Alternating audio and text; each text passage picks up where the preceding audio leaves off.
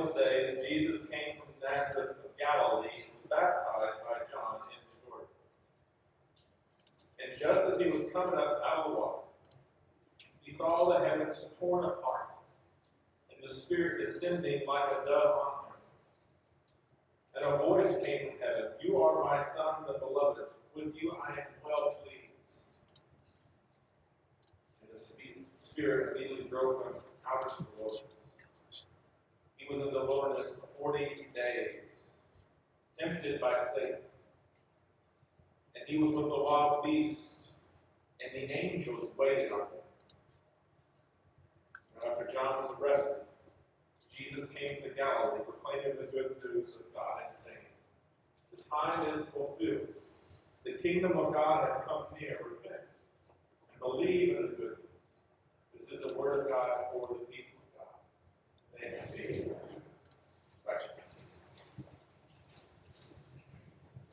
So over the next few weeks in this season of Lent, I want to invite us to think about how the love of God, how being the objects of God's love helps us overcome that which Jesus overcame. How overcoming is part of what the Lent season is meant to help us to do. And today, more specifically, how do we overcome temptation? What is temptation? And what we see today is the very first thing Jesus faces after his baptism, after hearing that he is the beloved child of God, is temptation. Now we know from the other gospel story of Jesus' temptation in the wilderness that Jesus was tempted to find an easier route, a less painful, a less difficult route to enter into his kingdom and to his kingship, you might say. But Mark is not interested in telling us the specifics of his temptation. Mark just wants us to know that Jesus went out to face temptation. He's alone there, no food, living among wild animals, we're told. And he's there with Satan the whole time, tempting him. This sounds familiar if you've been with us for the last few weeks, because yet again, Jesus departs, goes out into a quiet place, a deserted place, a wilderness by himself. But again, we find that when Jesus made his way to these places by himself, of his own accord, he was always present with God. He was never alone. He's living in elements, maybe a sleeping man, clothes on his back. He's with his thoughts, he's with his hunger, and he is with temptation, personified in the person of Satan. Temptations. I understand temptation as those things that, well, things we need to avoid, right? Avoid temptations. Don't let them misguide you, mislead you falsely. But this story challenges that, right? The opposite is true here. Here, temptations are to be faced, they're to be encountered, they're to be talked about. Temptation didn't happen to Jesus. Jesus sought out this moment in the wilderness for a purpose that we'll talk about today. Not to avoid temptation. And this story, as Mark tells us, is, well, it's almost like a spiritual clash, isn't it? Good and evil, heaven and earth coming together. Think about the words. It's almost apocalyptic when he talks about it. The heavens are torn apart. The heavens come pouring in like a dove floating down from the skies. The spirits drive Jesus out into the wilderness. And in the end, and during this, Jesus is weary and he's tired, and heavenly hosts come to his aid. Indeed, heaven and earth have come to a culminating moment. And we're told that now is the time. Repent, believe in the good news. Here comes God's kingdom. It is announced. John is caught up in this clash as well. He has been arrested for proclaiming this good news. not yet a cosmic event. At this point, this feels more like a personal skirmish. This is Jesus facing his temptations. It happens out of the sight of anyone else. It takes place in this deserted location. And what we have is less of a culminating moment. It's not the end of something. It's more of a foreshadowing of what's on the way. Temptations will not be gone. Jesus will face these very temptations, and those like Peter will ask him to step away from the hard part of this journey. It doesn't have to be that way, does it? No, the forces of temptation are not eliminated. At this beginning, it may show how things will end, but temptation is with us still, right? So what is accomplished here? Is the question today. What we do see is Jesus has a willingness to recognize, to face, and to ultimately overcome. And for you and me, I hope and I believe it offers us in this season in Lent a moment to pause and to reflect. That magnifying glass might be a great metaphor. Be aware to look at our temptations for what they are. Name them. It offers us in these 40 days a time set apart to look deeper within our own selves, our own temptations that work to misguide us. And the truth is, I truly believe that like Jesus, unless we learn to name our temptations, they will name us. Now, our temptation would rather we not have a season in Lent. Our temptation would rather we not pay attention to them. Temptation likes to linger just out of sight. Temptation doesn't like us to talk much about it. It wants to stay hidden, behind the scenes, but close enough to whisper into our ears words of doubt and misleading directions. Temptation likes for us in the face of tragedy or injustice or human suffering to hear things like, well, don't get involved in that. Stay neutral. Be indifferent. That's not your problem. Why should you feel bad for what someone else did? You didn't cause this. I hear that voice these days. Oh my. In the face of our own sins, our own failures, our own brokenness, temptation likes us to remember that we're broken. It likes us to feel a little guilt every so often, if not all the time. Temptation likes to work through these subtle promptings, much like C.S. Lewis wrote many years ago in the book, The Screwtape Letters. There he writes, it's funny how the mortals always picture us standing in the dominions of temptation, as putting things into their mind. But in reality, our best work is done by keeping things out of the mind. At another point, the protagonist in that story sees that God has left us individually to face temptations on our own. It makes the point that in there lies our opportunity, but also, he said, remember, therein lies our danger. The point is, danger is we must actually pay attention to our temptations. See them for what they are. Temptations don't want us to observe seasons like Lent. Because the message for us today is to bring these temptations out of the darkness and into the light of God's grace, into the light of God's forgiveness, into the light of God's redemption and ability to change us.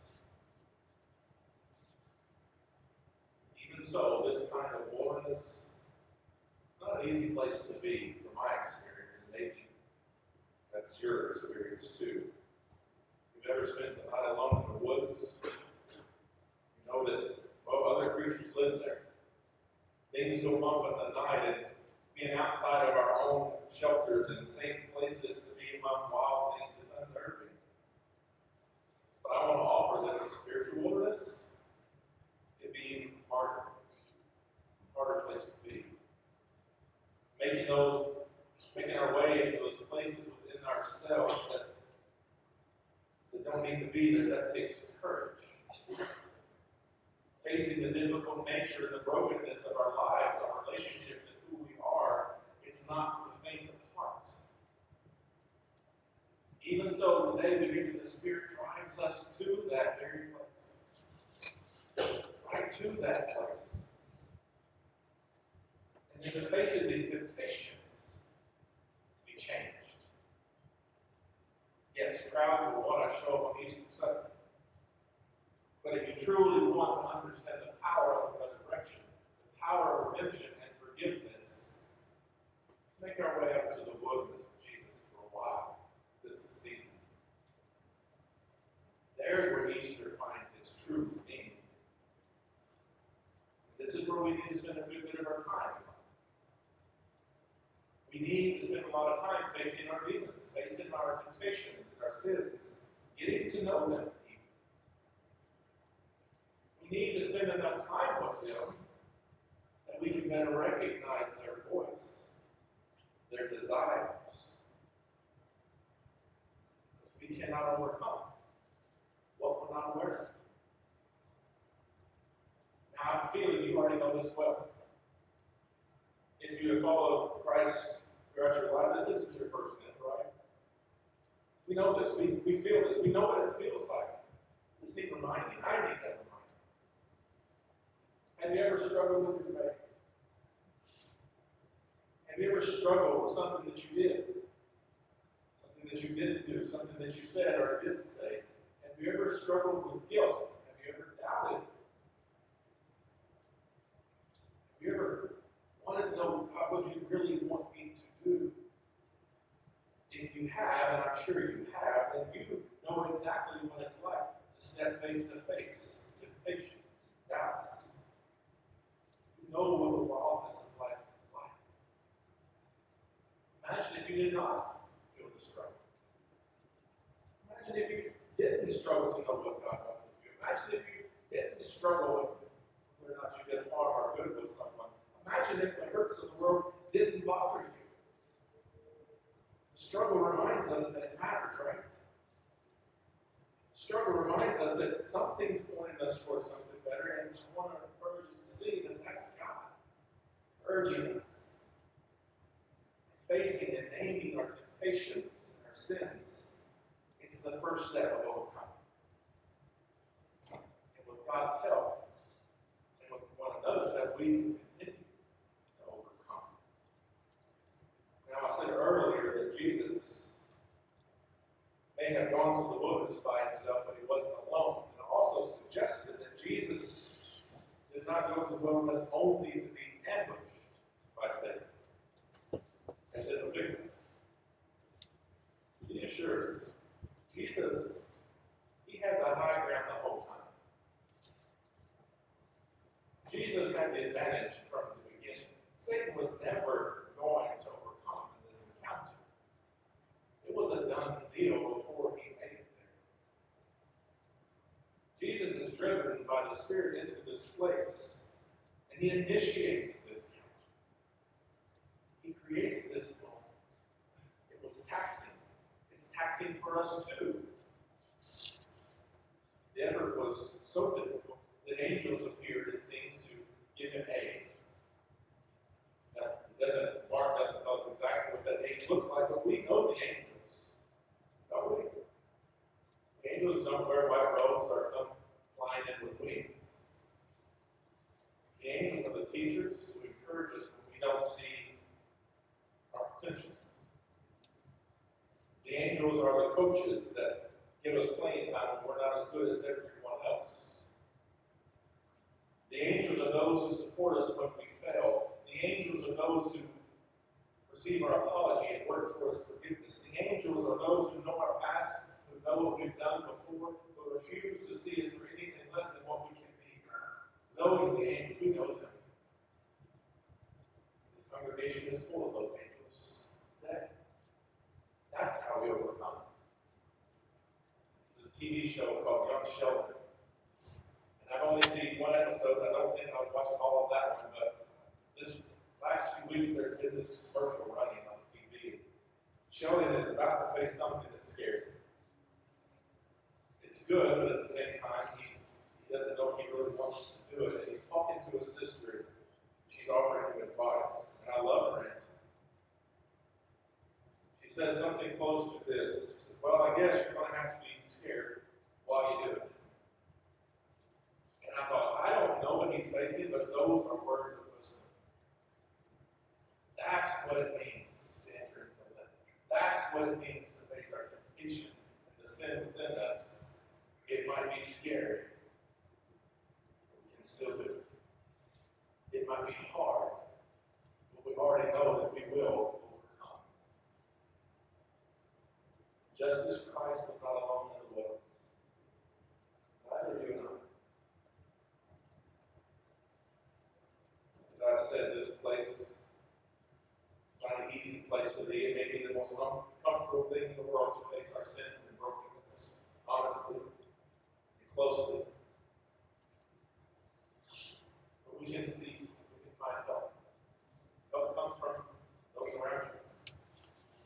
Help comes from your friends, your pastors, your counselors, your recovery group, your doctors. That's where help comes from. Help comes from prayer, fasting, attending worship, meditating on God's Word on a regular basis. And the church is that very place of help. It's why we are here. To help us overcome, to support each other in that wilderness, and to encourage us to go there. And part of the grace today is we can be assured that during these 40 days throughout our lives, we always have the high ground with God's help. So, we can also ask one another, what temptations are you facing? But we must also ask beyond that question, how can you be changed by facing it? How can you be made different if you do? I reflected this week on the words of Gerard Ford, the late Lutheran theologian. He once offered that we must be careful as a church not to see ourselves only as victims to sin and temptation. What's he mean by that? He points out that those of us in the church, we have a really good grasp of what guilt is. I think he's right. We sometimes, though, fall short of knowing what to do with it and teaching what to do with it. Guilt, he says, does a good job of placing blame on us as sinners. But if we're not careful, we become victims of our own guilt. And the resulting reality is we can say things like, well, that's okay, God still loves you as you are. And that's true. But it's only part of the story.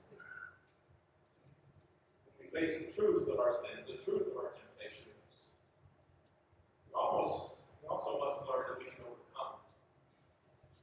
We do not have to be victims to guilt. We can let guilt go. We can live differently. We can let making others feel guilty for their sins go as well, because we can see what they can become.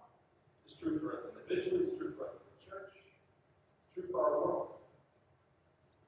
The founder of the Methodist Church, John Wesley, instituted what was called the mourner's bench in his churches. I've heard of the mourner's bench. You may have heard this by being called the mercy seat on the anxious bench. In other words, whatever it was a bench that sat out in front of the chancel in the early Methodist churches.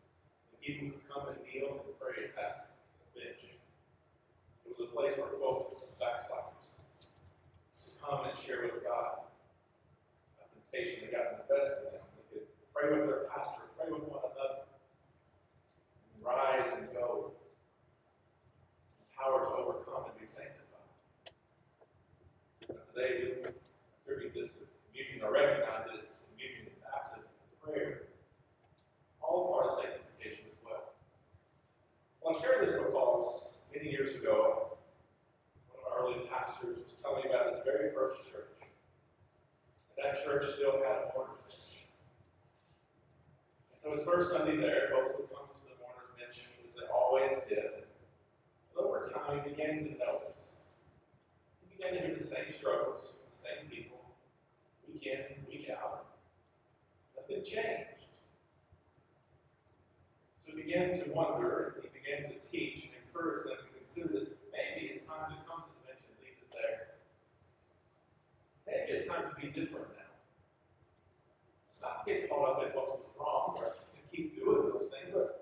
maybe it's time to live fresh, live anew.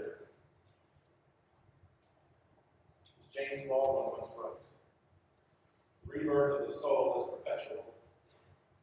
Only rebirth every hour and stay in the hands of Satan. During these 40 days of Lent, is there something that you are ready to leave behind? And if you are, this is the time to face it. This is the time to name it. This is the time to write it down. This is the time to claim it as yours, take responsibility for that thing, and to ask God to help you overcome it. When you do, you will. At the end of the day, the angels will come. Thanks be to God.